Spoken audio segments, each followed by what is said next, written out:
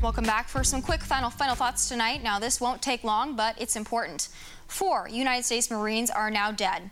Climate change didn't kill them. Lack of free community college didn't kill them. The income gap, wage inequality, nope, not those things either. Gay marriage, nope. Oh, white racism, not that either. So what did? President Obama, if you won't say it, I will. Radical Islam. This is not workplace violence. This is not a criminal act with motives unknown. This is terrorism. The suspected shooter, Mohammed Abdulaziz, a devout Muslim. Do I care that he seemed like an all-American young man? Do I care that he was good at mixed martial arts or a smart, quiet guy? Do I care that his high school friends wouldn't classify him as overly religious? No, I don't give a flying you-know-what about any of that. Was he linked to ISIS or Al-Qaeda or Hamas or any of the other 15-plus offshoot terrorist groups? Does it matter? I'm sorry, but radical Islam is becoming the rule, not the exception. Yesterday's moderate is today's terrorist.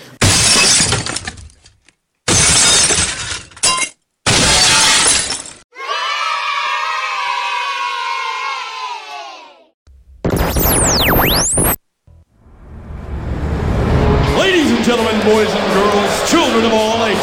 I'm as mad as hell, and I'm not gonna take this anymore! I'm gonna show the whole world why I was the unscripted, uncensored, loose cannon of commentary! I'm back, baby. Broadcasting from Manchester in the United Kingdom, this is the Aaron Meta Show. You're a little bit racist. Well, you're a little bit too. I guess we're both a little bit racist. Admitting it is not an easy thing to do. But I guess it's true. Between me and you, I think everyone's a little bit racist. Sometimes. Doesn't mean we go around committing hate crimes. Look around and you will find no one's really colorblind. Maybe it's a fact we all should face.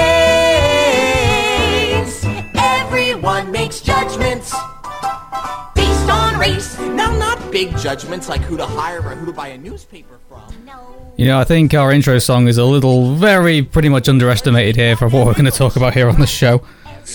Absolutely, yes. There's got some hot topics this week, but pleasure to be back as always, Aaron. Yeah, absolutely, Harry. This is the Aaron Meta Show. It is the 26th of July of 2015. And for anybody who's trying to link our intro to our segment that we played before the show, no, I'm not saying that Tommy Lauren is racist. We're going to be talking about somebody else. But before we get into any of that, Harry, how's your week been? Week's been good, yes. I've been doing a little bit of this and a little bit of that. I was playing this week one of the old Silent Hill games, Silent Hill 2, which was recommended to me by a friend just because I'm currently working on a horror script, and he suggested to play that game. And I've never played it before, considering it's been around for quite a long time. I've never played it, but I did have a go. Thoroughly enjoyed it. I've also been doing a lot of script writing this week, working on the feature film that me and my sort of writer, filmmaker friend John have been working on for quite a while now. And also I have been to see Ant-Man, which was very, very, very good. Oh, wow.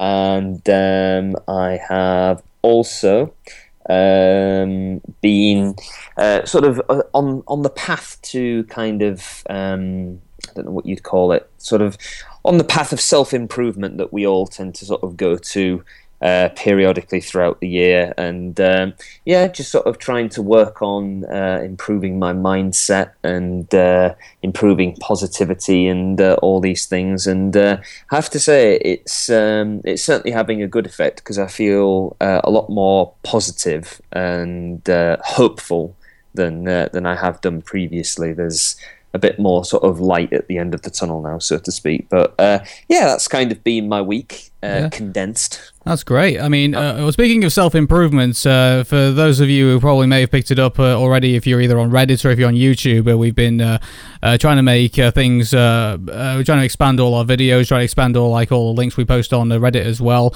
And recently, one of the posts that we did, that we posted up on Reddit, was the Bill Cosby story that said that now the California Supreme Court has given the go-ahead for cases to be brought against Bill Cosby in regards to the sexual allegations that are made against him. So that actually made the top of the entertainment section of Reddit for a couple of days. So that was pretty big up there on Reddit. And also on YouTube, we've been putting up more clips of Craig Bartlett, as you probably may have noticed as well. And they've been doing pretty well. And so the word's getting out there that Hey Arnold is not just gone away in the 90s. It's still there, and people still love the show. And so it's been a very positive couple of weeks since we've been starting up our YouTube channel and doing also the Tumblr stuff as well. So yeah, well, I mean, I suppose that's good news about Bill Cosby. There was also this week, wasn't there, announced about that there was documents that had come to light about more of our senior politicians who had been indecent along the same lines, and I can't remember the exact quote that was highlighted in it, but it was pretty shocking. Well, I'll take that and raise you a 60-minute documentary that was done by an Australian broadcaster. So go on. Yeah, there was. I mean, I haven't got a chance to see it yet, but it has been making the rounds on the interwebs. So when I get the chance to have a look at it and see if there's, because I want to see what's made of it. But so there's been more allegations currently being made. Like this involves I think either privately run children's homes that politicians were going around visiting. At least that's what I've seen from the trailer. So I've not, obviously, trailers are out of context. But I'll once I got a chance to track it down online, I'll go see it and see what it's all about. But yeah, that's been making headways around social media recently. So which is surprising, really, because you'd think something like that would also be up for UK broadcast, but no, it just seems to be the good people of Australia who's currently had the prime time slot for seeing these allegations be brought around by for these lords and these MPs.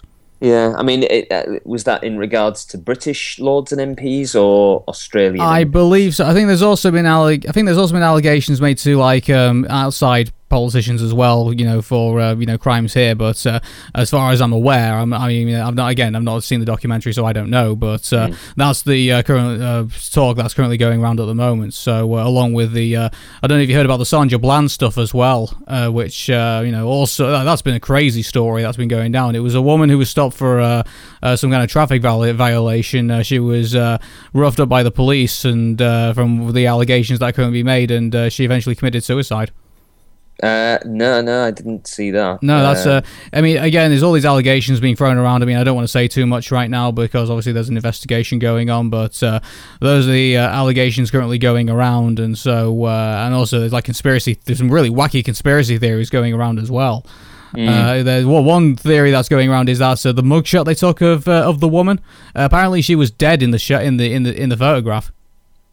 Bloody hell! So they sat her up and took the picture for. Well, they could have let the conspiracy theory that's currently going around is that they led her down on the floor and they took the picture of her on being on the floor, and they also said, well, if you look at the picture of the cell that she was in, the floor is if you look at the picture of her background is grey, and the color of the floor is grey.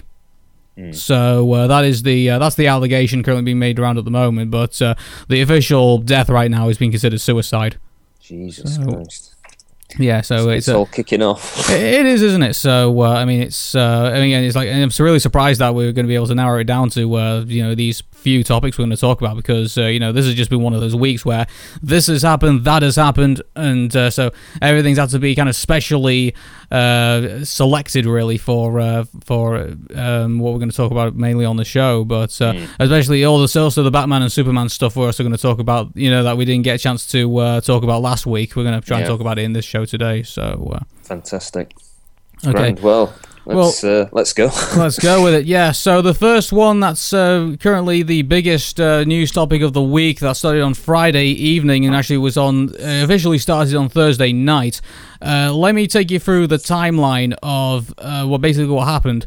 So one person noticed in the beginning, that was on Thursday evening, that this is what they said: "We're not sure what's going on, but several readers have sent word that WWE superstar Hulk Hogan has been removed from the WWE alumni roster page, including the Hall of Fame page as well, and all of his merchandise have been removed from WWEshop.com.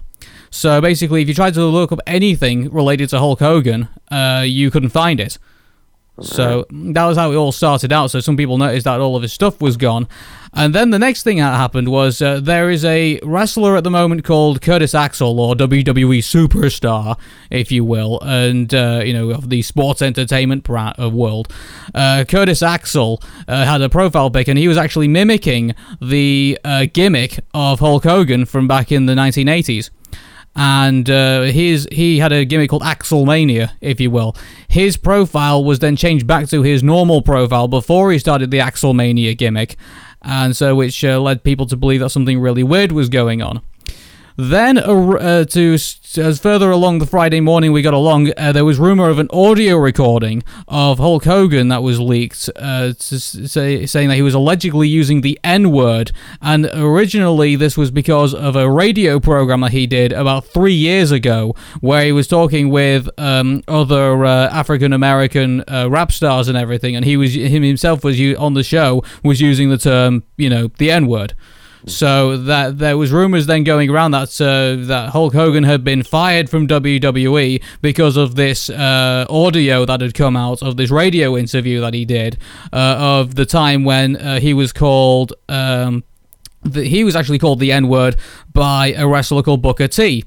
There's an infamous promo that was done in WCW. I don't know how familiar are you with WCW, Harry? I used to watch it a lot when I was at high school, mainly because it was the one that was shown on terrestrial television. It was shown on Channel 5. So, I mean, the reason being is because Hulk Hogan was in WCW, for those who may not have known, and because WCW has been gone for a long time now, but Booker T, who was a wrestler there, did a promo with a group called Harlem Heat, where he was in a rivalry with Hulk Hogan, and he actually said the N-word, saying, "Hulk Hogan, we're coming for you, N-word," and actually, used the racially explicit term against Hulk Hogan.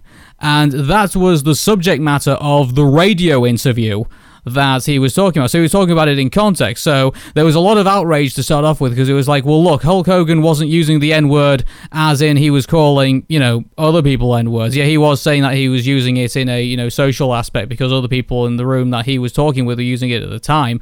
But he was also talking about that time when he had the N-word used against him in a promo, which is on YouTube, which, Booker T had. Booker T still is in WWE and had a successful, wrestling career up until, now. And also I think he's in the WWE Hall of Fame as well. So then the next update came around, and they said that there was Philly.com picked up the story, and that he was using racist rants and stuff like that. But obviously that wasn't the reason why he was let go. There was another update after that saying that the WWE tour of Australia next month, Hulk Hogan was still scheduled to be on that, but the people locally to the situation were saying, "Don't hold your breath." Mm-hmm. And then this was the big one. The National Enquirer did a transcript of the real racist audio. So basically there was a second bit of audio which may or may not have been found in a sex tape, another sex tape, if you will, which is also subject of a lawsuit currently going on between Hulk Hogan and a website called Gawker. And they released this transcript. And so do you want me to read the transcript out and tell you what it said? Yes. Okay. Yes, this is what Hulk Hogan allegedly said in this sex tape that they managed to get hold of. He said he first referred to his daughter Brooke Hogan, and he said this: "She is making some real bad decisions now. My daughter Brooke jumps sides on me. I spent $2 to $3 million on her music career. I've done everything like a jackass for her." Before we get to, the other bits, just focusing on that one sentence to start off with, let's say Hulk Hogan allegedly said this. And, he's like spending like $2 to $3 million. Now, I'm not saying that, a father or a mother wouldn't do, all sorts of things to, help their kids out and stuff like that. But if you're spending $2 to $3 million on her music career and you think that it's not worth the decisions, why don't you tell her to go get a regular job like the rest of the human race? Yeah, exactly. Yeah, if it ain't working out, then say, look, darling, I know that you obviously have this little dream, but some people have that, because like, how long has she had this dream about being a singer?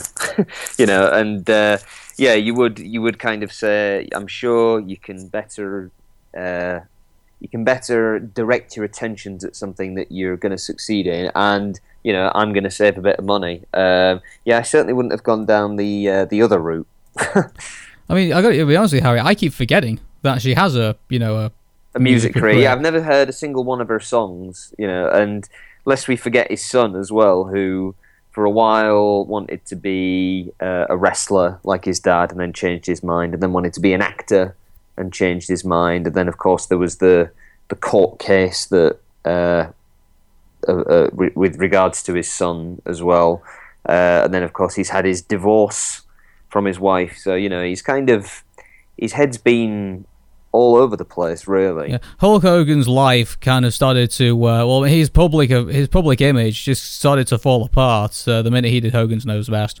Yeah, well, I must admit, because it all started with the Osbournes, really, didn't it? The Osbournes had their program, and I remember watching that as a kid and feeling like, wow, this is actually it was actually genuinely, like, I enjoyed watching the Osbournes. It was the one and only sort of fly on the wall, quote unquote, documentary that I enjoyed. And then of course they had all different ones. Remember they had the one about Chris Eubank for a while, and that was just completely and utterly crap. Nobody liked that. It just seemed to be Chris Eubank being very, very Chris Eubankish and not letting his kids do anything, and just being a bit up his arse. And yeah, the Chris Eubank reality show really disappointed me on quite a bit, because I remember the first ever Celebrity Big Brother, where he was like, I got to be honest, when he was like really interesting, I believed in that. In that show, and when he was the first one to be knocked out of the house, that was me basically saying goodbye to Big Brother and never watching it ever again, because it made me feel that the only reason people are now watching this show is because they want the idiots basically to run the house. And I was thinking, Chris Eubank was probably the most intelligent out of the lot of them, and then he's the first one to go out, and it just made me that made me feel like there's no way I can relate to this show anymore if this is how people are going to behave. Yeah. So anyway, shall I move on with the rest of the show? Oh, sorry, you got something else? Well, all I was going to say was that when Hogan Knows Best came on, obviously being a fan of Hulk Hogan for my whole life, and it just didn't really do him any favors, I don't think. Really. Yeah. It just kind of painted him as being a bit of a grumpy old man. Well, you couldn't blame him. It's like he was at that point, but I think what happened is, I think the mistake is when he made the mistake of letting people like through the door and making people feel like what is life. Again, I think Hulk Hogan himself came out actually looking pretty well, but I think the stress of the situation took its toll on his family, I believe. And I think so I didn't think Hulk Hogan took that into account when he decided, we're going to do Hogan's Knows Best. Yeah. So I'm going to keep going with this. It's So this is the first line, which is which caused the first amount of trouble. And that is that he later went to say, after saying that I've done $2 to $3 million in a music career and I've done everything like a jackass for her. He then later said, "I don't know if Brooke is fucking this black guy's son." Hulk raved, sources add. He then said, "I mean, I don't have double standards. I mean, I am racist to a point. Fucking N-words. I'm not going to say the N-word, so, you can... we can fill in the blanks. Yeah, you can fill in the blanks, can't you? But when it comes to nice people and shit and whatever," and so he basically said that, and then, I mean, I'd rather if she was going to fuck some N-word, I'd rather have her marry an 8-foot-tall N-word worth $100 million like a basketball player. Stereotype much? Yeah. It's like you can get white basketball players. It's like, exactly. I mean, you can get Chinese ones, Puerto Rican ones. You can get all different kinds. Yeah, that's kind of. So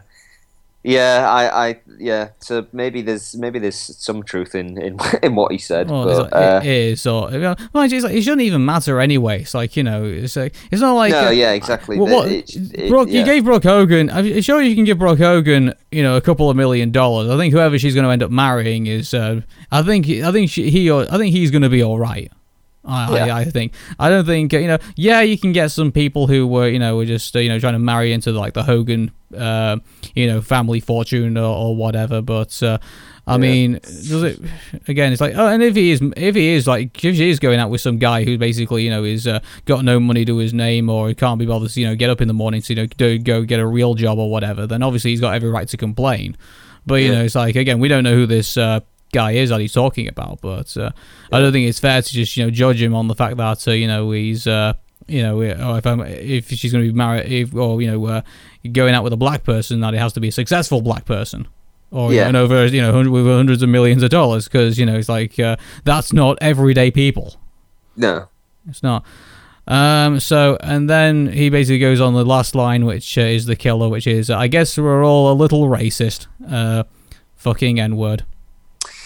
Yeah, that's I think that effectively is, if anyone was left in any doubt as to where his mind was, then that pretty much tops it off.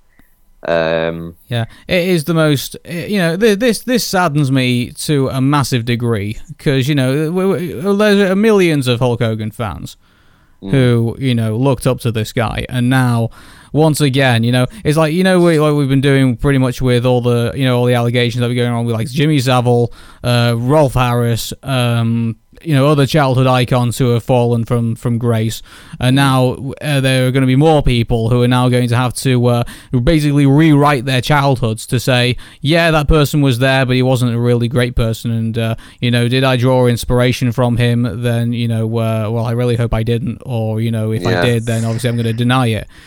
It is going to cause a massive amount of pain for quite a few people who looked up to him. Yeah, all of the Hulkamaniacs. I mean, it's just like you say, it's a really horrible thing when we see our idols let themselves down, and it's not just himself. He's letting down all of the young people, and people our age as well, who've grown up with him, who have envisaged him as being this sort of heroic guy. Even when he was playing the heel, people still looked up to him and still loved him. But it was like you say, it's like the same with Rolf Harris. I loved Rolf Harris. I can't think of anyone who would have had a bad thing to say about Rolf Harris. But when the stuff about him came to light, it's a strange sort of dichotomy, because as much as you don't want to believe it, it's like, well, it's the truth. It's been verified, and it's kind of like you have to almost begrudgingly let go of the balloon, almost, because it's sort of like the longer you're holding on to it, despite the facts of the situation, if you continue to go, well, I don't care what anyone says, I'm standing by it. I think it's like you say, are you that? Therefore, if by standing by them, is it like you're also standing by that kind of behaviour? Yeah. You feel foolish. You feel absolutely foolish, because you have stood by this person for a considerably long time, and now you're having to kind of feel like you have to apologise in a way of now bigging this person up your entire most of your childhood. And then there's also I had another thought in mind as well, which is there's also that feeling of being betrayed. Yeah. As well, it feels like the ultimate betrayal. It's like you idolize this person and you put your faith into this person, and then he lets you down, or he or she lets you down in the worst possible way. Yeah, it's like I suppose it's kind of like when someone in your family does something. I suppose that's the best way I would describe it. It's like a family member has done something, and it's like when parents say to you, they say, "I'm not angry, I'm just really disappointed in you," you know, and that kicks your ass so much more when you get that, because it's not just like, "Oh, I'm angry at you, but I can forgive you later." When you're disappointed in someone, you have lost something. You've lost their trust, and like you say, it feels like our trusts have been betrayed, because when you look up to somebody like that, you expect them to be the hero that you think they are. And when they do something like this, it's like they're destroying that image. I mean, it's I don't know. It's like if anyone else tried to sort of tarnish a person's image, someone who you idolised, if someone started mudslinging at someone, you could go, well, you know, maybe that's just your opinion, maybe you don't like them, but you know, I know what I know, and you know, they'll always be a hero to me. But when the actual hero themselves, and I don't really like using the word hero, but just for the purposes of this analogy, well, basically the person you look up to. Yeah, the person you look up to. Yeah. So when the actual person that you look up to, when they tarnish themselves, it's like you can't sort of look the other way, really, and you have to accept it begrudgingly. You have to accept it. But if the person that you look up to is going to behave like that, then I personally, and I think you would probably be in the same boat yourself, and I think a lot of people are in the house, that I can't continue to sort of look up to you in that same way if that's the sort of behaviour that you're going to display, because there's just no need for it. Yeah. Do you know what it reminds me of in a way? You know, I mean, this is a completely different context, but, you know, it may not be relatable, but for some strange reason it just reminds me of this. Did you ever see the, it was, I think it was like not a documentary, but it was kind of like a TV special on an organisation called The Wave. No. Basically, what it was is that there's a teacher who who takes a class and teaches about Nazi Germany, and one girl basically puts her hands up and says, you know, how did he get away with all of this? And you know, the teacher kind of takes it to a side and wonders why he himself wonders what's the best way to demonstrate this. So he basically creates this organization called The Wave, which basically starts off as like an innocent thing for, like, you know, just a community and stuff like that. And so they like start like getting uniforms, and then they start getting, like, you know, they have like their own like banners and like have their own symbols and logos and stuff like that. And you can see one student there who's always like picked on by the bullies in the school, and then all of a sudden he gets into The Wave, and all of a sudden he feels like strong because he's like in a group of people, and you know, he starts to get kind of like egotistical himself. And so you can just see it all kind of building up, and then they're like all in the school hall, and they're all got these uniforms on, they've all got these banners waving around, and because the teacher says, okay, you're going to meet the leader of The Wave, and he puts on the projector and it's Adolf Hitler basically yelling off, and they're all stood there stunned because and then the teacher says, okay, how did Adolf Hitler do it? He started from the ground up and built this you know, what seemed to be a very innocent looking thing out of people who were like disenfranchised and wanted something to belong to.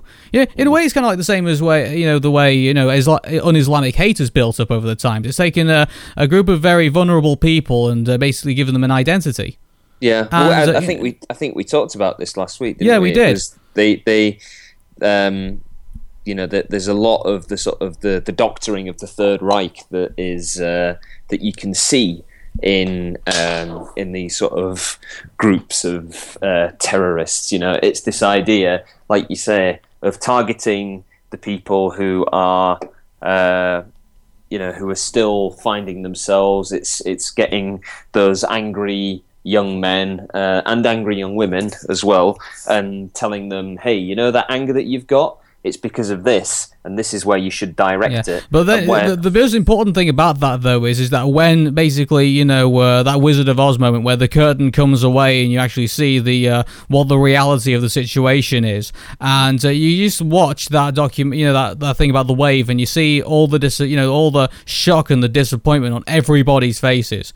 Yeah. You know, it's like I would really love to see if Rolf Harris, if he could like take all his biggest fans and put them all in that school hall, and he was like in front of them, and all these allegations were being put out.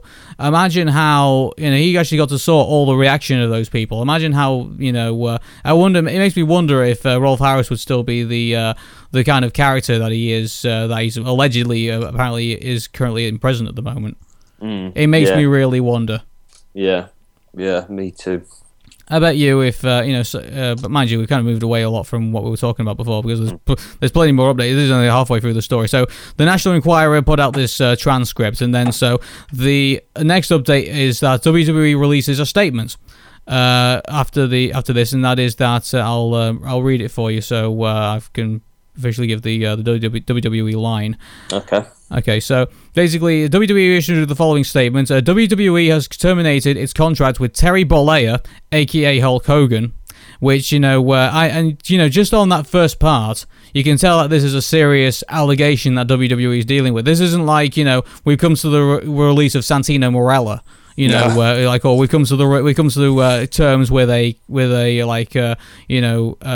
character. It's like they're actually naming him as Terry Bollea, which is his real name. Which obviously shit's going down when you hear that. WWE is committed to embracing and celebrating individuals from all backgrounds, as evidenced by the diversity of our employees, performers, and fans worldwide. Yeah, which makes me wonder a little bit, because there have been allegations of racism in wrestling for quite a while. For a very long time, hasn't there? Yeah.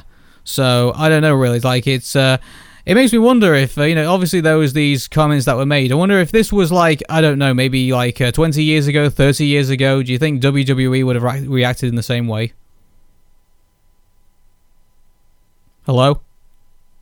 Yeah, no, I was just sorry, my thing just cut off there. No, I know exactly what you mean. It's the same as the accusations of like the drugs and stuff like that. Back at a time when it sort of wasn't a bigger issue, like you say, they probably wouldn't have really given it the time of day. But as these things become more and more on people's radar, they start to take it more seriously. But yeah, I can imagine that some of the stuff that's gone on in previous years would probably be way more sort of controversial than, and not saying that what's happened isn't controversial, because it absolutely is, because as I say, you cannot be behaving like that. But I would imagine certainly that there will have been things that have gone on that none of us are aware of, that would probably be a lot more shocking, shall we say, than what's going on. I mean, there was a thing that I saw, I think it was this morning. I didn't have a chance to click on it and read it, but it was an article that was talking about Vince McMahon and the fact that he himself allegedly has used the N-word on several occasions. And I don't know, I guess it was just almost like same as what happened with like Operation U-Tree, when the whole thing about Jimmy Savile came out, and then it was like, well, if we're going to start outing sort of people who worked at the BBC for this sort of behaviour, then let's start looking into everybody if that's the case. So that's been the problem with Operation U-Tree, because I mean, don't get me wrong, I think it's right that paedophiles and sex offenders all get brought to justice no matter what stature they are. But the way that it was conducted, it seemed to be like they'd be going up to people and saying, "Have you had a cup of coffee with Jimmy Savile?" And if the answer is yes, well, we're arresting you on suspicion of child molestation. I mean, it's like, don't get me wrong. I mean, it was certainly at first. I mean, there was the whole thing with was it Freddie Starr? Jim Davidson was the first one. Jim Davidson, and a lot of these people who, like you say, if they'd ever been on set with Jimmy Savile, then they were starting to get looked into.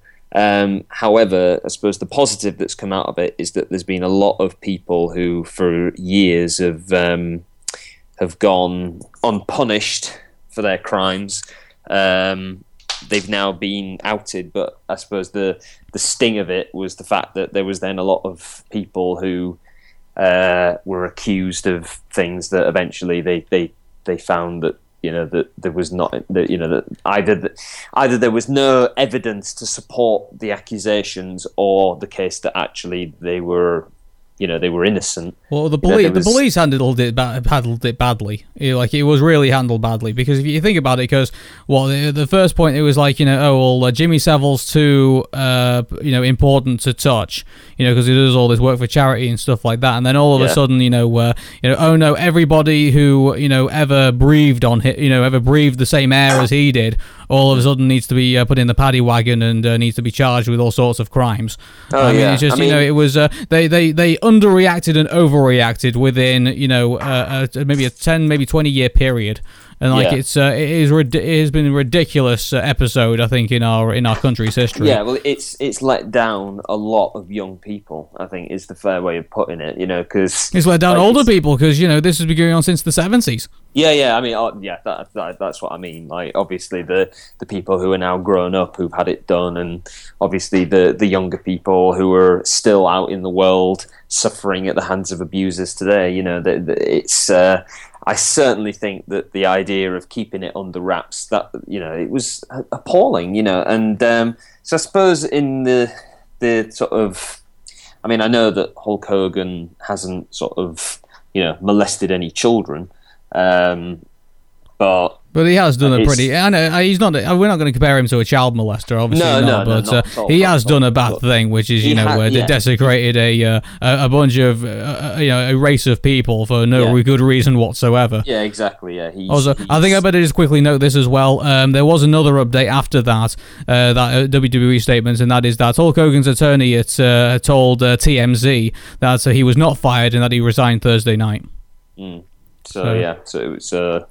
It's like, you can't fire me because I quit. Yeah, but in regards to TMZ, I take that with a gallon of salt. So absolutely, an entire ocean of fucking salt. Oh yes, all the salt in the ocean in the world.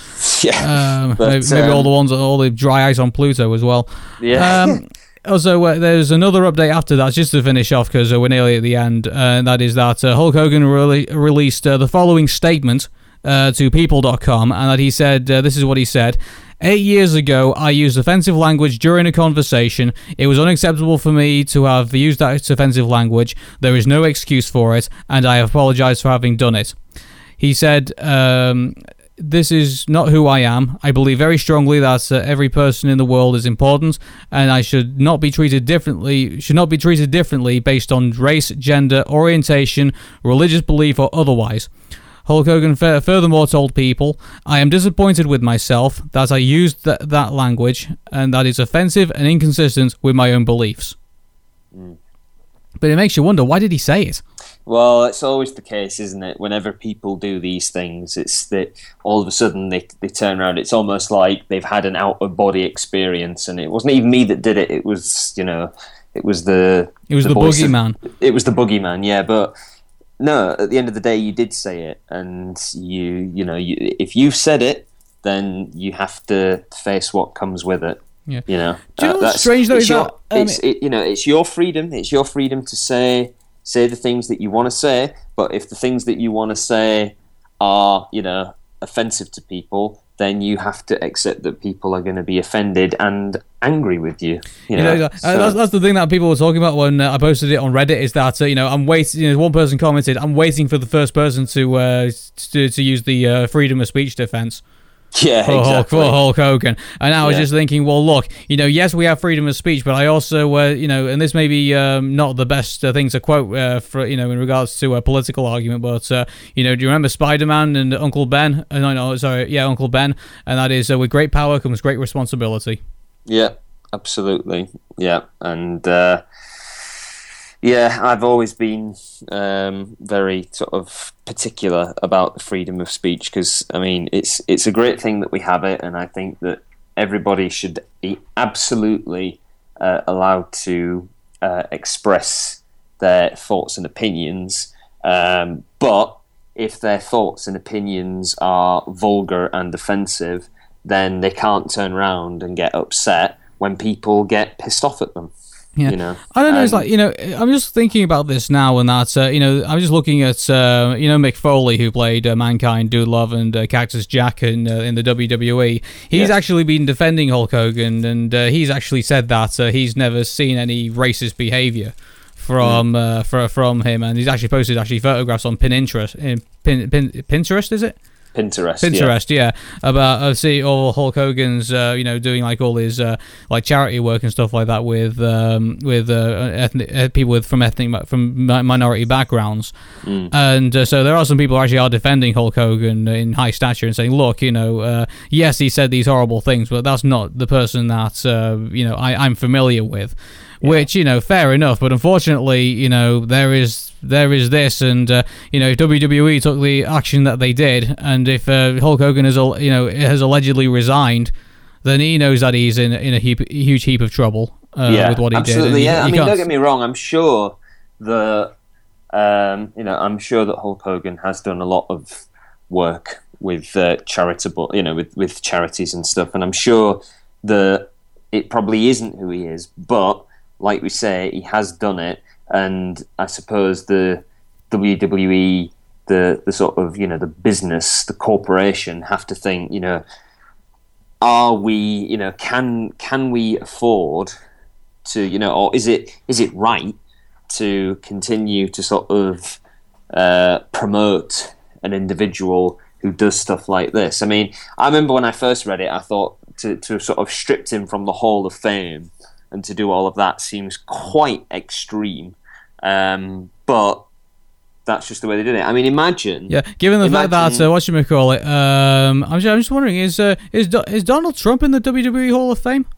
Well, probably not. Well, if he was, he probably won't be anymore. Just because, like, if Hulk Hogan using the N-word in this conversation is enough to get you stripped from the Hall of Fame. He is. So he isn't. I just don't know. He is inducted in the WWE Hall of Fame. So, and if he's, out of all the things that he said about Mexicans and Hispanics, and all the cliches that he's given with, and the stereotypes that he's made with Mexican people, why is he not being stripped of his Hall of Fame ring and being dumped out of the WWE Hall of Fame? Can I just ask, why is Donald Trump even in the Hall of Fame? I actually mentioned this on C-SPAN on Washington Journal, and it's a great program, by the way, so if you do get a chance to go to C-SPAN or go on BBC Parliament, then go watch it, but I sometimes call in from time to time.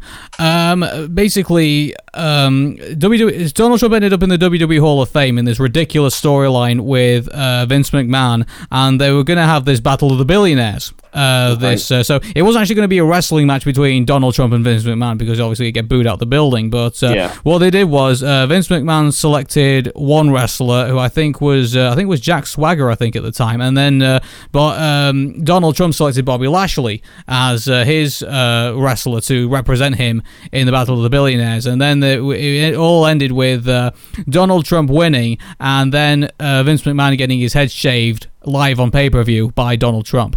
Right. I think I vaguely remember that, only because it's been referenced in something about Donald Trump, but I can't remember what it was, but that does ring a bell. But that was I told that story on C-SPAN a couple of weeks ago. I've actually posted it up on YouTube, and the reaction that you got from the guests was quite hilarious. It was like, the Republican strategist was basically saying, well, Linda McMahon won a primary in some way, shape, or other. And, Jesse Ventura became governor of a state, and I'm just like saying, well, yeah, but that was a primary, and that was a governorship.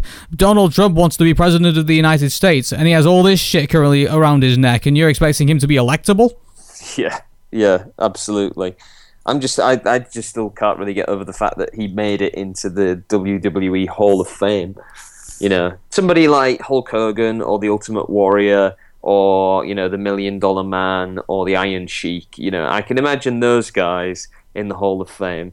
Donald Trump, that's like, I don't know, that's like saying Tom Green got into the WWE Hall of Fame because he once did a promo for it. It's possible. If you're a name and you've been on WWE television programming, even if it's just for a brief moment, remember when Drew Carey was in the Royal Rumble? I don't know if you ever saw that. Drew Carey was in the Royal Rumble. Drew Carey was in the Rumble. I think it was the Royal Rumble 2000, I believe, and he actually entered in at number 1 in the Royal Rumble match. And because of that, and he spent a couple of seconds in there doing some kind of antics or whatever, he eliminated himself from the match, and he got a Hall of Fame induction. Wow, that's crazy. Yeah. Actually, I think we've been through this. We've actually been on this show before. Actually, it was me and Josh, and we actually went through all the WWE Celebrity Hall of Famers. And tell you what, do you want to? I don't think we should go through it again. I don't. No, we'll have to do that on another show. No, there is a show where I've gone through all the WWE Hall of Fame superstars. So I went through it with Josh. So I don't think it's worth covering all ground again. But no, but I believe you in the sense that I can imagine there are probably lots of really bizarre entries in there. But yeah, I mean, just to sort of just to go back to what we were saying before, like as I say, there was this article that supposedly was saying about how Vince McMahon is no angel. Again, I didn't read the article; I just saw it posted, but it certainly makes me think that perhaps, maybe they'll start looking into more of their inductees. And I don't think so. I mean, let's face it, if Donald Trump is still going to be in the WWE Hall of Fame and he's not been removed yet for all the crazy antics he's been in yet, I really highly doubt they're going to touch anybody else. Well, I don't know. I suppose I think that if they're going to chuck out Hulk Hogan, then they should maybe have a look into it for everybody. But again, I'm not in charge of WWE. Yeah. So. There's another thing as well I wanted to touch on as well, and that was that Dog the Bounty Hunter had a racist allegation. Well, he was racist in a phone conversation with somebody. So and he came back. So, I mean, do you think there is if Hulk Hogan just goes, by the wayside for a couple of years, what's the likelihood people are going to, forget this and that he's just going to come back in all his yellow and red glory? Perhaps, you never know. I mean, maybe he'll do what was it, Kramer from Seinfeld did and go and apologize to Jesse Jackson. Oh, yeah. I'm not a racist, but that's so insane about all this. Yeah. But I don't know. I mean, I suppose I sort of have the opinion that I want to ask about that. Kramer, did he have a career after that? Not that I can really remember. I think I remember him being in an adaptation of what was it now? David Copperfield, the Charles Dickens story. He was in that, which was really weird to see because he's in that and he's a bald character with an English accent. And I was like, oh god, yeah, that's Kramer. But I don't know whether he's had obviously a successful career since then. I don't know whether Seinfeld ever had a reunion or anything like that. But I mean, it's a strange thing when people kind of go on these racist rants, because there's clearly, there's something in there. There's a deep, dark resentment in there, and it's almost like it seems whenever these things happen, it seems to explode in this one moment when they sort of. It's almost like everything's down, every kind of barrier is down, and then afterwards it immediately goes back up. I am in no doubt that that Hulk Hogan probably does feel quite shocked and surprised at the way that he's behaved, but as we keep saying, or he's shocked and surprised because he got found out.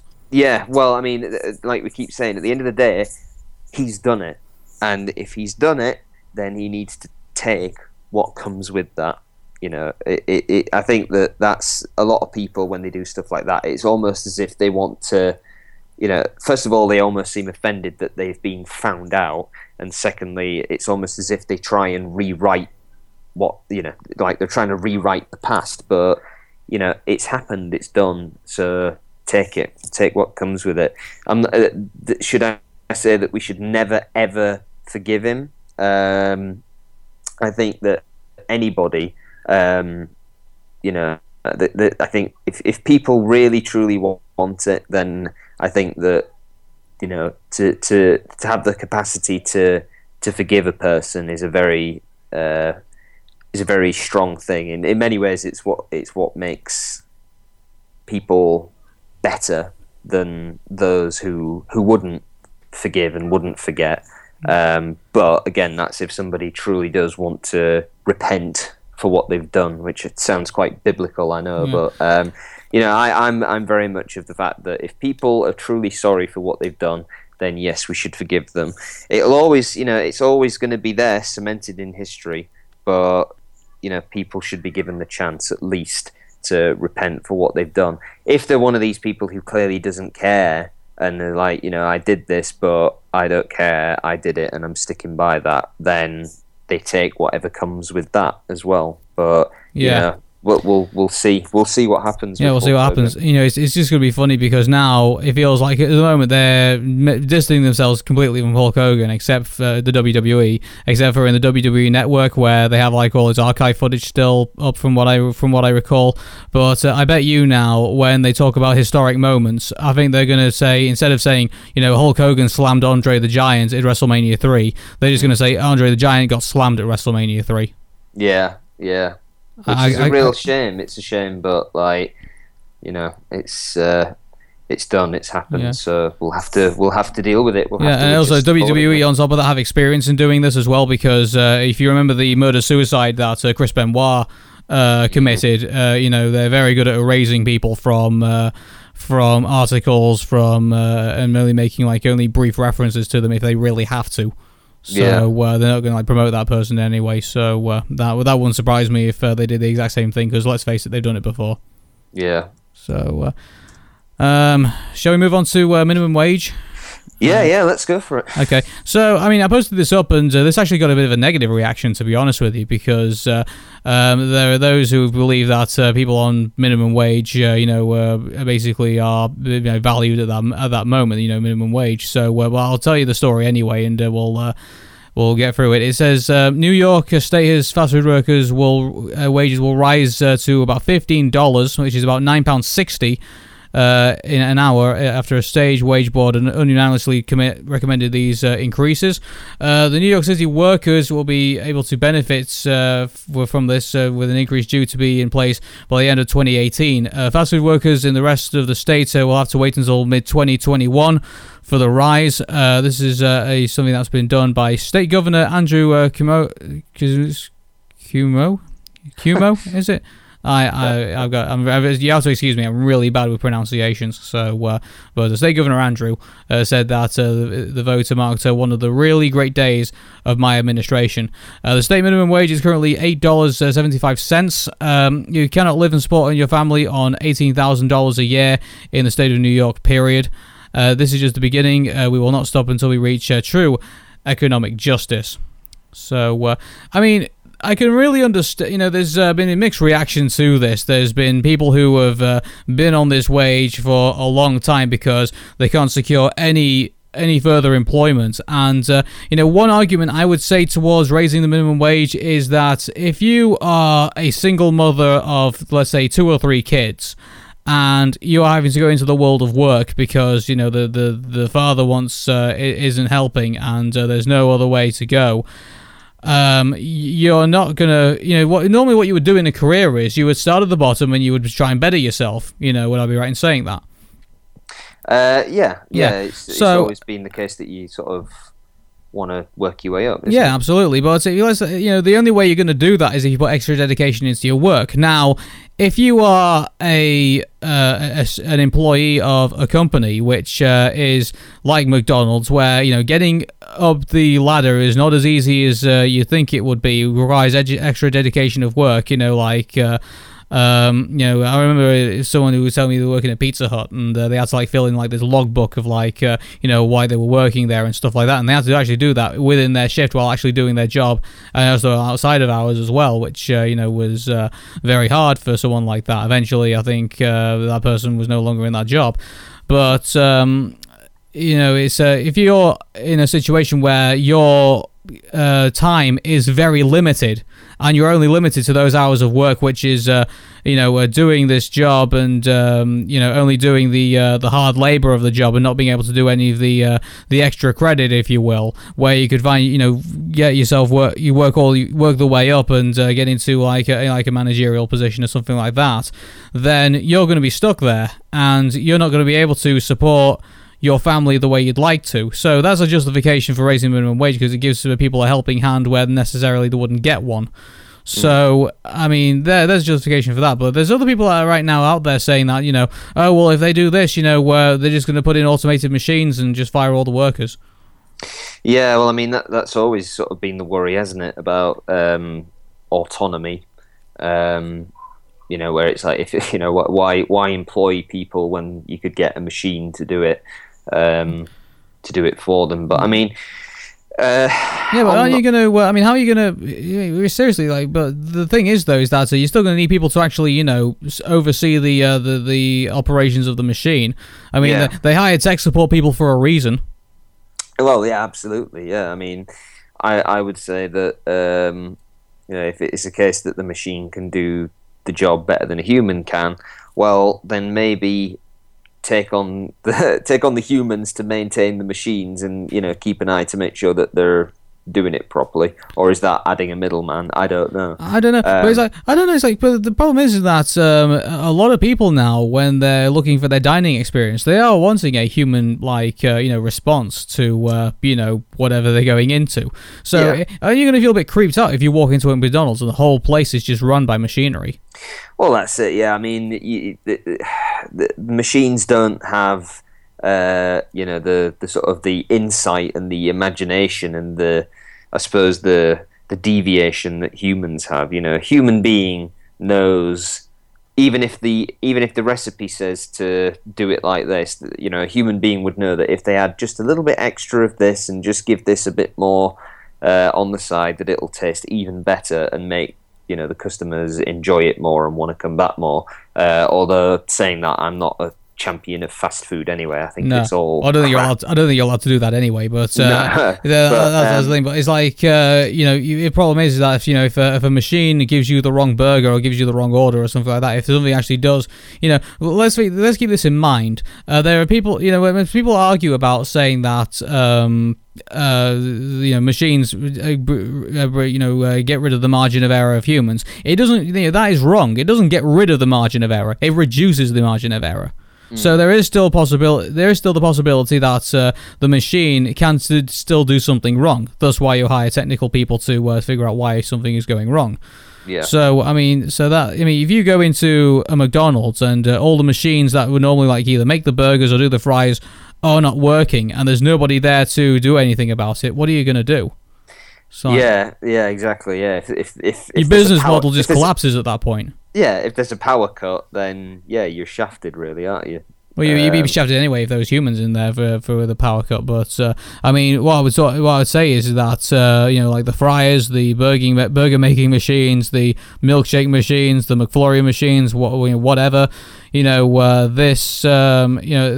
idea of the automated McDonald's experience is. You're really clutching at straws there, because you're going to need somebody there to make sure that it all works correctly. Because if you fully automate the experience and leave that margin of error in, you're leaving your business to chance.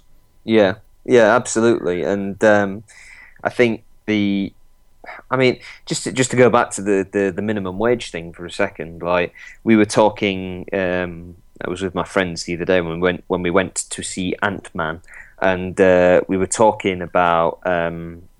I know it was another friend of mine who we'd gone out for Sunday lunch, and we were talking about tips and stuff, and I was just saying that, as a Yorkshireman, it's not all that often that I'll leave big tips. I will tip, but I've always been of the belief that it should be the customers that decide what to tip, because they do the service charge, where they'll add on a fee at the end that you can either pay or not. Because I was once in London, and I literally had no money. Like, I'd gone down to see a friend for their birthday, and we went out for lunch, and I had maybe about 15 quid left in the bank. This was when I was on Job Seekers. Yeah.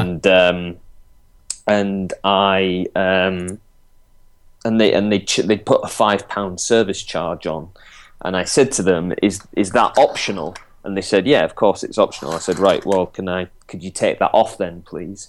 And they were really shocked by this, and I was saying, "Well, I don't understand. Like, if it's my decision whether I tip or not, so they shouldn't get arsey about it, you know." And like anywhere where I go, if I leave a tip, I'll maybe leave, I don't know, a quid or something like that.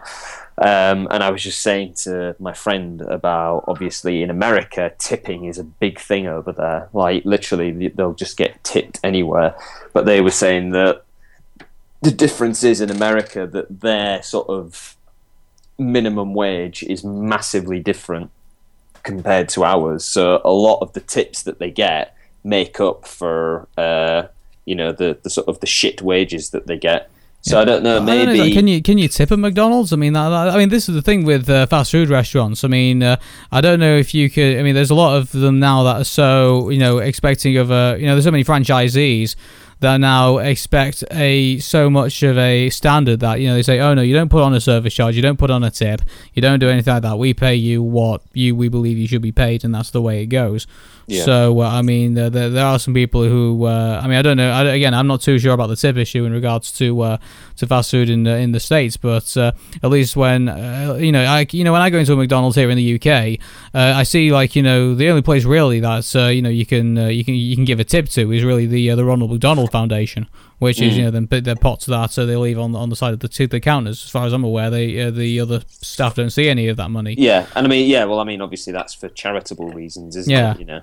But again, over here it's slightly different because the minimum wage is considerably more than the minimum wage in America. I mean, my friend was saying that she had a friend who went over there to work in a bar, and she was saying literally she was working 7 days a week. So she was working the entire week. And she said that the wage that she was on was just a piss take. She said the only way that she sort of was able to keep her head above water was the tips that she got from it.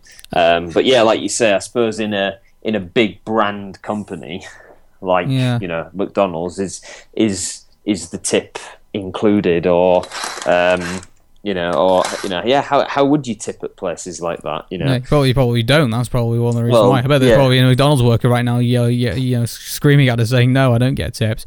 Yeah. So, but I can see the reason why, and I can see the reason, not why we should have, the minimum wage rises. But I mean, obviously we've had in this country, we've had the so-called living wage that George Osborne has introduced. But really, that's not going to really do much of a dent, really, by the time it's fully enforced at the year of 2020.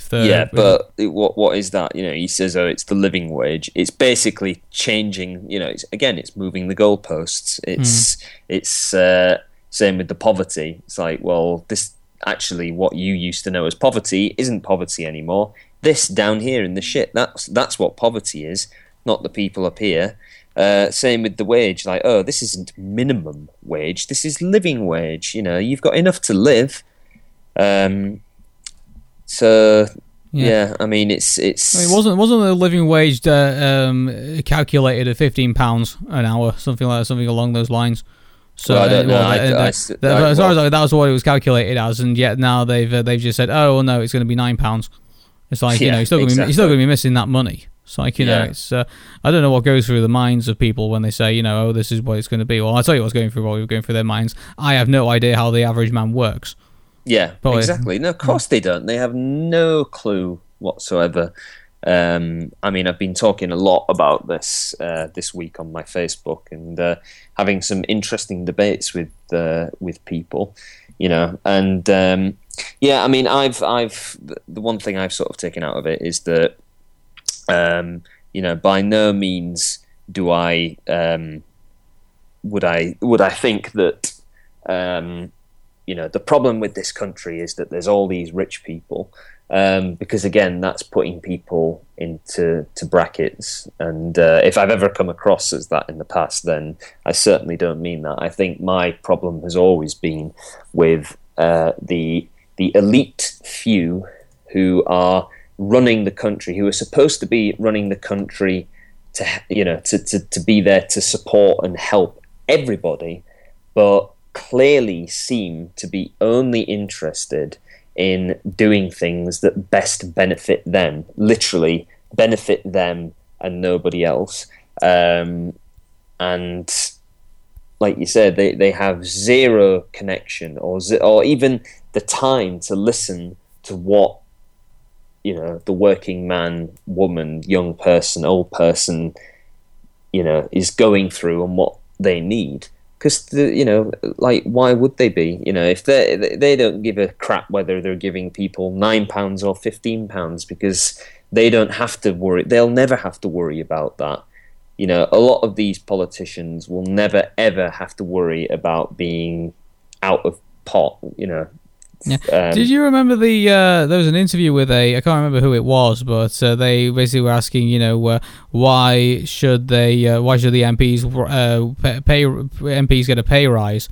And there was a guy who was basically saying, "Oh well, if you don't pay MPs properly, you're just going to leave the door open to the wealthy, the mad, and some other people." And I was like thinking, well, isn't that already happening? Yeah, I was going to say, how long's that door been left open? For Christ's sake, if that. And then what was Cameron saying? Oh well, actually, it allows MPs to be more charitable. Does it? Does it fuck? Absolute bollocks.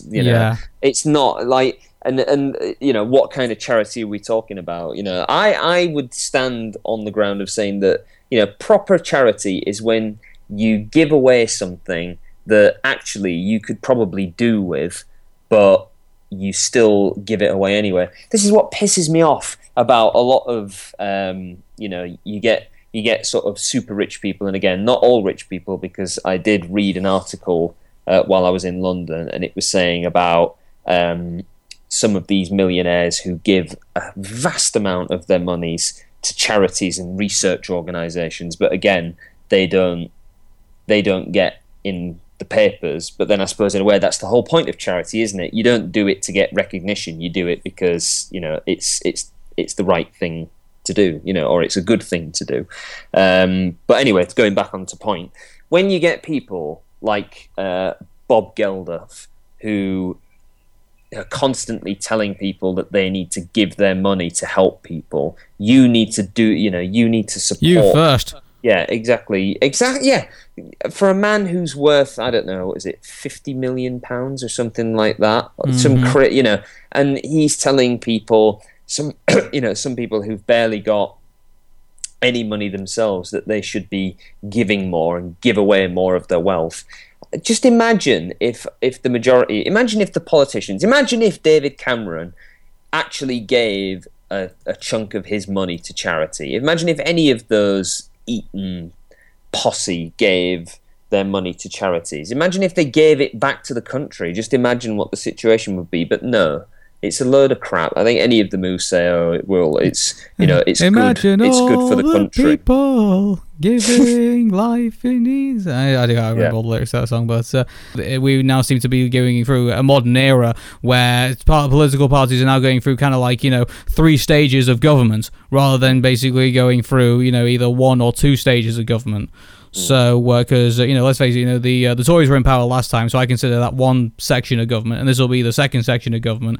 And we can have a long-winded debate about the Labour campaign, but for me, I don't think even if Jeremy Corbyn gets elected or any of the others will get elected, I still think they're still not going to get to the point in 2020 where I think they're still going to be looking for another leader by 2025. Well, we'll see. We've got a long way to go yet, and as I keep saying. Regardless of whoever gets elected to be the leader or not, as long as we've got a voice for the working man, and as long as we've got people actually stepping up and going, we can't just sit back and hope that this is going to get better. We need to fight for this. We need to fight to get our country back. because if nobody else is getting... it's not just that. I think, unfortunately, I think there's also going to have to be another factor in this, in that the Tory party are going to have to fuck a lot of people over.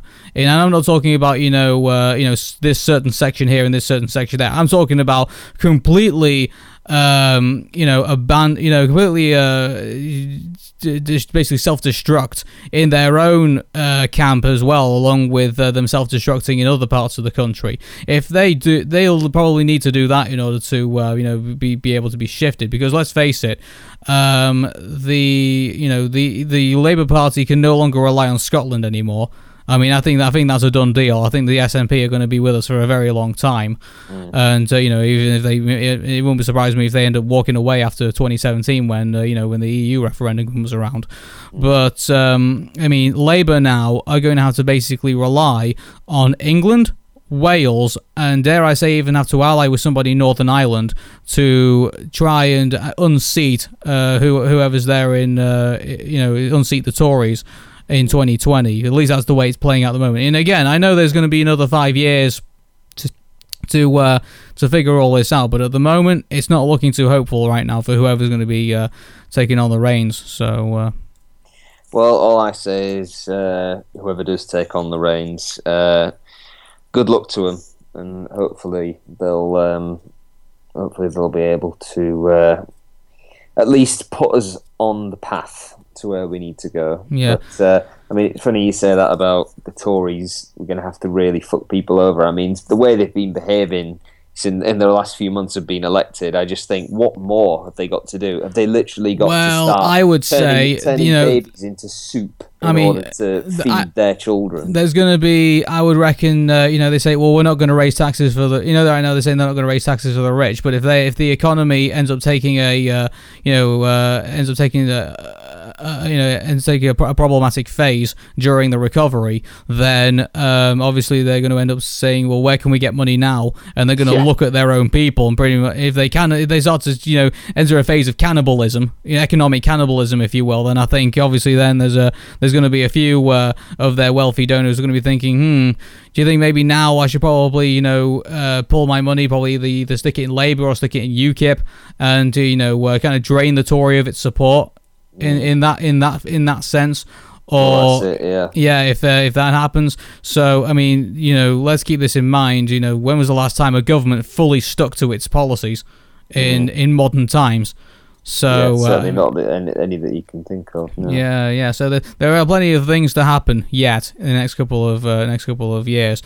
And I'll tell you what, this might actually be maybe a very good segue, because there's one person I'm actually interested in keeping an eye on in all of this, and that is Mhairi Black, who has some very interesting things to say. Even though, let me start by saying this. I completely disagree with the idea of an independent Scotland. I think we're probably better off together as a full nation. As Britain, stronger together than we are apart. I mean, I can't really imagine Scotland being on its own, to be quite honest with you, even though they're going to say, well, 300 years ago it was, and it's like, well, yeah, 300 years ago I couldn't go on Facebook.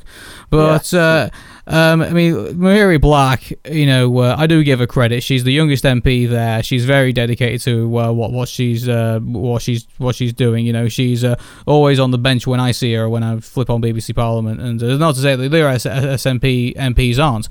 But, she brings in a breath of fresh air that I think a lot of politicians have just failed to do.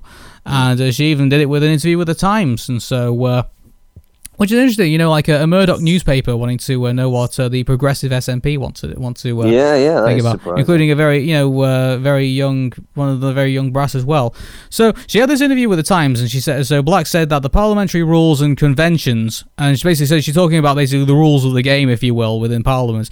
She basically said this: so you're not allowed to clap like an ordinary person, but you're allowed to bray like a donkey.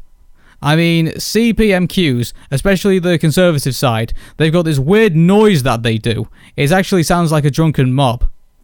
Probably because it is, because I remember seeing a news report about how much power the drinks industry has in this country. And do you know they have about 4 or 5 bars in Parliament? Really? Yep. Good God. Yeah, so there's the infamous Strangers Bar, where basically there are MPs there that get so drunk they have to basically paint an arrow on the floor to indicate where the exit is. Oh, God, yeah. And again, these are the people who are, possibly making pretty big decisions about how the country's run. Yeah. I mean, there's been stories about how MPs have basically been dragged out of the bar to literally, arms over shoulders, arms over shoulders, taking them into the lobby to go vote on policies, and they're plastered out of their face. Yeah, well, that's pretty bollocks, that, really, because I from having worked in, on the stage and on film. They have very strict policies where if you've got even an ounce of alcohol in your system, then you can be fired from film sets on the spot. You can be fired from plays on the spot. It's not like the days of Oliver Reed and Richard Harris where you'd get absolutely munted on vodka or whiskey and then just go on and do a show. Because of that kind of behaviour, they've had to bring in all these policies so that doesn't happen. So the idea of a politician getting absolutely out off his tits and then going into cast a vote on something quite important when he's not of sound mind, that shouldn't be going on, full stop. That's pretty worrying to think of that. I'll tell you what, if Parliament is as stressful as some of the stories I've heard from MPs, then I won't be too surprised if many of them start turning to drink, because it's it is a crazy environment from what I'm told, which it actually makes Mhairi Black's arguments even more sound, because if you've got people who, if you've got a convention which is massively outdated, throw in some really bad behaviour by MPs, and throw in all the other antisocial environments that we hear of in the back, you can't blame anybody. You can't blame her for basically saying that things have to change. And actually, I tell you what as well. I've had Lib Dem supporters, obviously, comment on the show, saying that the Lib Dems have been talking about this for years. The Lib Dems have done that for that, and it's like, yeah, weren't you the junior partner in a coalition that could have brought in some, or maybe made a couple of changes in that parliament to say don't do this, don't do that, and we didn't really hear too much about that, did we? No, not at all. Yeah, no, I mean, yeah. When you look at Parliament, it does look very old-fashioned in the way that everything's done, with the sort of tapping on the door and things like that. And it's weird that they don't allow you to clap and applause. Yet they can sort of, I've seen a number of times, on Prime Minister's Question Time, where there'll be people making almost, I suppose you'd say, almost snide comments. They're almost like they're writing jokes on the bench and giving it to them, and it's almost like in Ali G, where they could say, well, I put it to you that your mum is a slag. And, well, you can't say that in Parliament. Don't get me wrong, there are some things you can't call people pipsqueak and stuff like that. You can't obviously do any of that. There was actually a famous exchange with Dennis Skinner, the Beast of Bolsover. Have you never heard of him? The Beast of Bolsover rings a bell, but yeah, Dennis Skinner, and he tell you what, you gotta find him on YouTube. He does some of those hilarious speeches and does some hilarious. It doesn't say that he's not very passionate about what he does. I mean, he's not a comedian. He's obviously he's a very strong-minded and very strongly opinionated MP, and he has a lot of strong views on stuff. But there was this one time where he basically said, he got up and said, half of the Tories are crooks. And then the speaker scolded him for that, saying, sorry, you have to withdraw that statement. And he says, okay, then half of the Tories aren't crooks. Right, that's very good. Yeah, yeah. So there has been ways people have been getting around it, and there has been some kind of rebellionism towards tradition for a long time. Surprisingly enough, though, Dennis Skinner, obviously there's they do this, the knocking on the door and they do the Queen's speech and things like that. Yeah, normally, what Dennis Skinner would normally do, he'd do what's it called, the heckling of the Black Rod. And which has basically been a tradition that he's started for a number of years. So he's done stuff on he talks about privatizing the Royal Mail and stuff like that. So basically heckling him, just making a joke and stuff like that, and people laughing and stuff like that. But this year he didn't do one. right. Okay. Which was very strange. So, there's one of the newest traditions in Parliament died very quickly, this year. So, which is, and also Dennis Skinner hasn't got much time left. So, he's, as far as I'm aware, so I don't know how long he's going to stay in Parliament for. But right now, he's reaching that home stretch, if you will. So, it will be interesting to see if he would give his. If his seat would go to a much younger person, but we'll let him go further on because we're not going to want him to go away anytime soon. No. But I think Mhairi, going back to Mhairi Black, I think she has every right really to criticise the way that Parliament runs because it's not run soundly from the sounds of things. Sound. But, I think it could be done to, don't get me wrong, like the Queen's speech and stuff and like, Black Rod, they're always going to be traditional, things that Britain have done for a much long time. And I would keep the traditional stuff. But in regards to like introducing, saying, Madam Speaker and like Mr. Speaker and things like that, I would just say, what's wrong with just going around and say, hey, Dave. Yeah. It's like, just have a human conversation.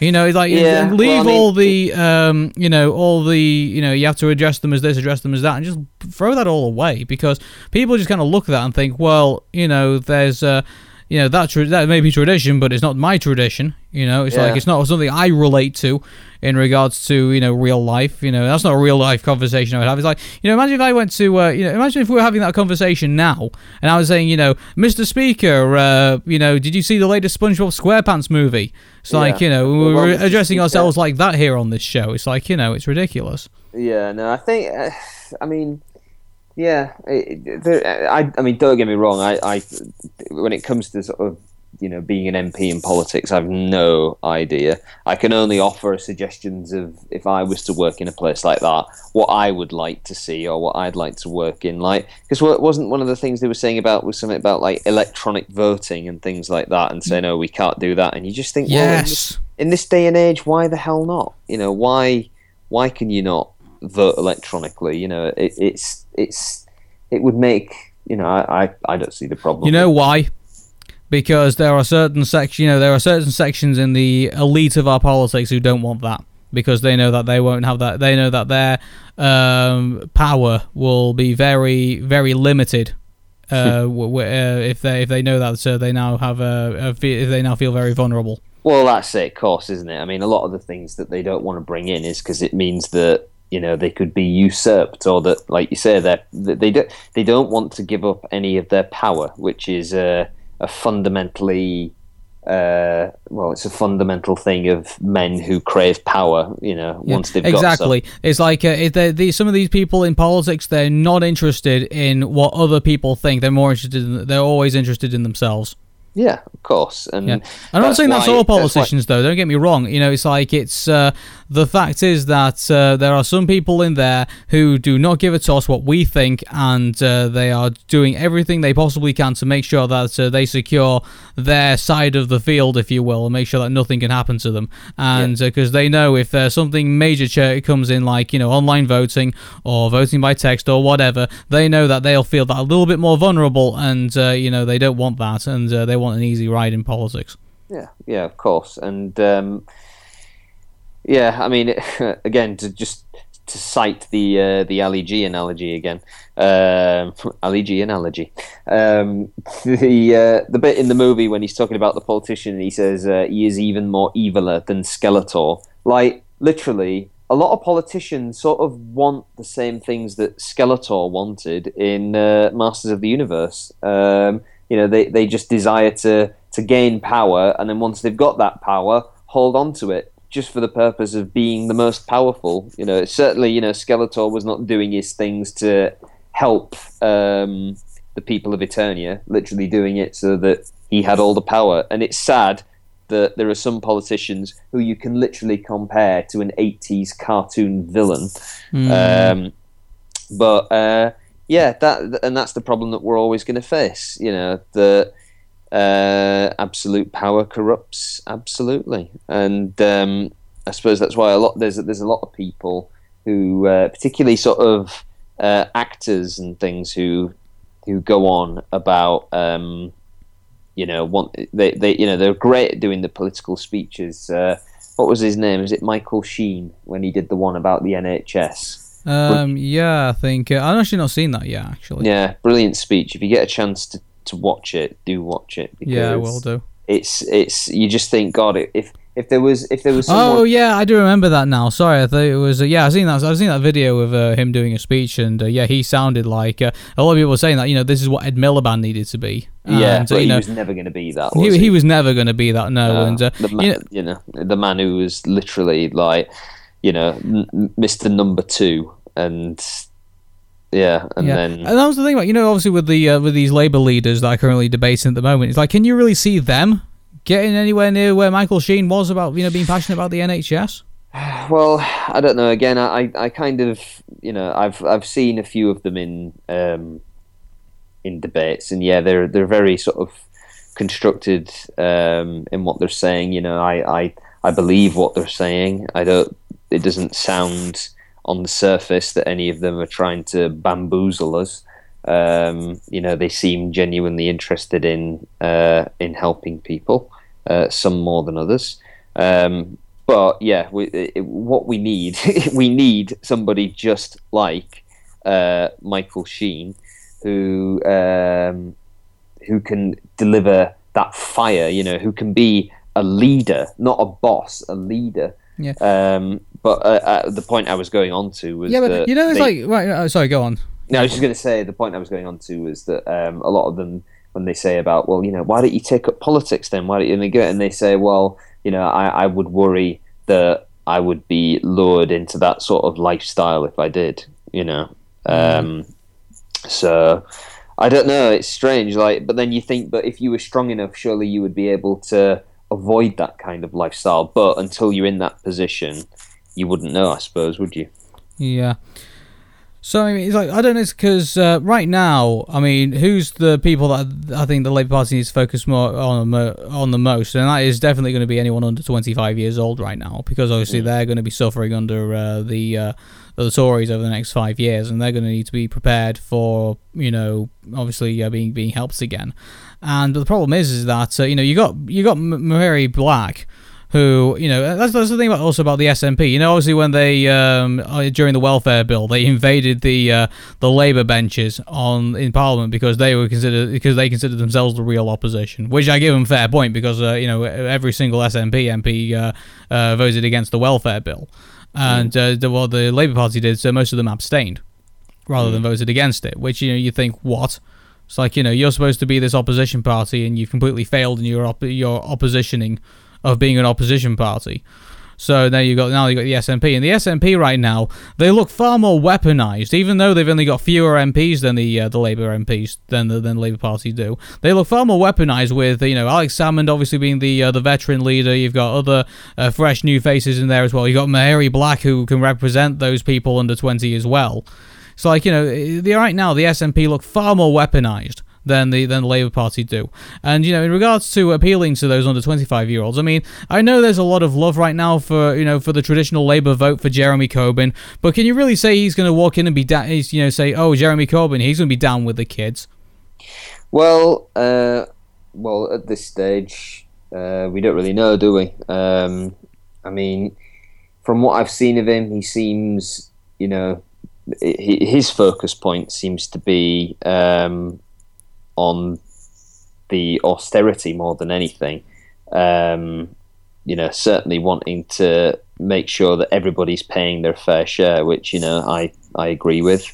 Whether or not he'll be down with the kids, we don't really know yet. Because when is the actual? When are they deciding on who is going to be the new leader of the Labour Party? I've got to be honest with you. I've been so away. I've only just basically been picking up on basically what people have been saying, and I have no idea what's when they're going to have it. But which is a slap on the wrist for me, because obviously I'm supposed to be the politics guy here. But it's like that's how irrelevant I feel this whole leadership election is, because I really don't see any of these leaders taking on whoever's going to be the Conservative leader in 2020. I just think it's going to be. I literally think that's what it's going to be. So we've had 3 years of Tories before the first Labour government, obviously before Tony Blair took in. Then we had three terms of Labour, and now I feel like once again we're going to have 3 terms of Tories. Well, I think that's the way it's currently working out at the moment. Well, I sincerely hope not, because it feels like the damage that they could do this time around will come a lot faster and will be a lot. Well, I mean, you look at what Thatcher did, and we're still feeling the effects of that today. I know, it's like, but the only way I think that the Tories right now are going to, at least in 2020, if the Labour Party want to stand a chance, not only do the Labour Party have to say that the Tories are fucking you over, but the Tories have to basically have to fuck themselves over at the same time. Yeah. Which right now the way things are panning out, I don't think is going to be a very easy thing to accomplish within 5 years. So. No, well, they're sort of Well, I mean, they're very much interested in making sure that they don't fuck themselves over. That they're trying to make things as cushy for themselves and each other as possible. So they're being very careful about it. Yeah. I was going to say one last. Oh yeah, because I was talking about Jeremy Corbyn being down with the kids. There's one thing that I'm really worried about if he becomes Labour leader, and that is that if the spin doctors get in his ears. Because this might sound really stupid, but one thing I could imagine is we got to get the '90s kids. Or we got to appeal to that generation, the generation that were like all on BuzzFeed and stuff like that, all talking about like all their favorite cartoon shows in the 90s. So they're going to get them all in this room, like all these under 25-year-olds, to get them all encouraging the Labour Party. And here comes Jeremy Corbyn, and he's like wearing like a backwards baseball cap. Like these, there's like 90s sunglasses that everyone was wearing at the time. He's like got a boombox, and like he's like carrying a skateboard, and like he's like wearing like a Ren and Stimpy shirt, and he's like in like these like summer shorts or whatever. I could and like Nike Air Pumps and whatever. I can just imagine, because the Tory spin doctors are so out there. It's like, away from the, the normal world. Like, I would, I know it sounds really stupid, but I could imagine them do it, some of them like imagining of doing something like that. Yeah. Well, we'll see, won't we? We'll see. Yeah. We didn't get a chance to talk about Batman, Superman, and also Suicide Squad stuff. So, have we learned anything new recently over the last week about what's gone on, or? Not particularly, no. I mean, I was going to say there's I can't remember how much of it we talked about last week, but it might be worth I don't know. It might be worth maybe saving it for a sort of future discussion, because there's a lot to go into. And I'm aware that time's already ticking on for us. I've just realised that now. We've been for like 1 hour and 38 minutes. Yeah, I had no idea we've been going on for that long, and also we've had to miss out on one of the other topics we're going to talk about as well. So, Jesus. But there's still, therefore, gives us a backlog of things to talk about on the next show. Yeah. So one thing I'm thinking about doing is that I know. I just realised. I'm going to be seeing Inside Out this weekend. So maybe a little bit later on today. So are you going to be planning seeing on it over the next couple of days or so? Or I don't know whether I'll be seeing it over the next couple of days. I certainly want to check it out.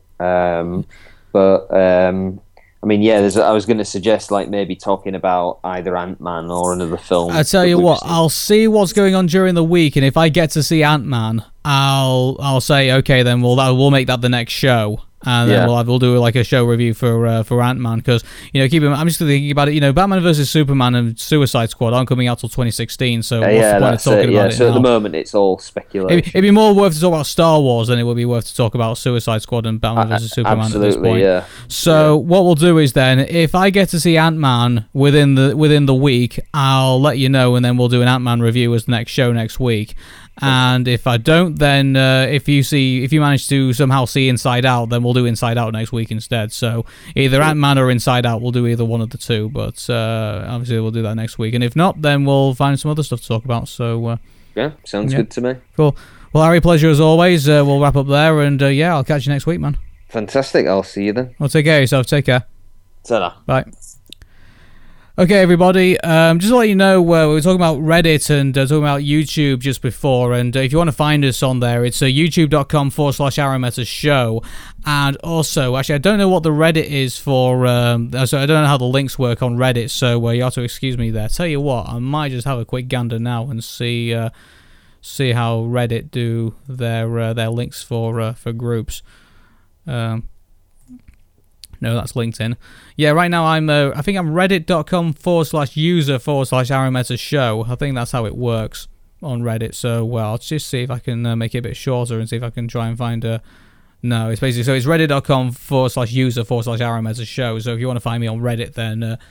I'm over there. But if you want to find me on YouTube, it's youtube.com/Arameta Show, and you can find all the... I'm going to plan to post all the Craig Bartlett videos on there. Sorry, all the Craig Bartlett interviews on there as well. So if you want to try and find them there, or if you want to try and find clips of certain topics that they want to talk about, because there was certain thing that either having a debate about what Craig Bartlett said a couple of years ago, and yet you want to find that clip that you wanted to talk about. What I'm going to plan to do is I'm going to try and see if I can... put in individual clips for stuff, and then you can find it all there and stuff. So, and also I'm going to put all the clips of things that we do as well. So, yeah, check out the YouTube page, youtube.com/Arameta Show.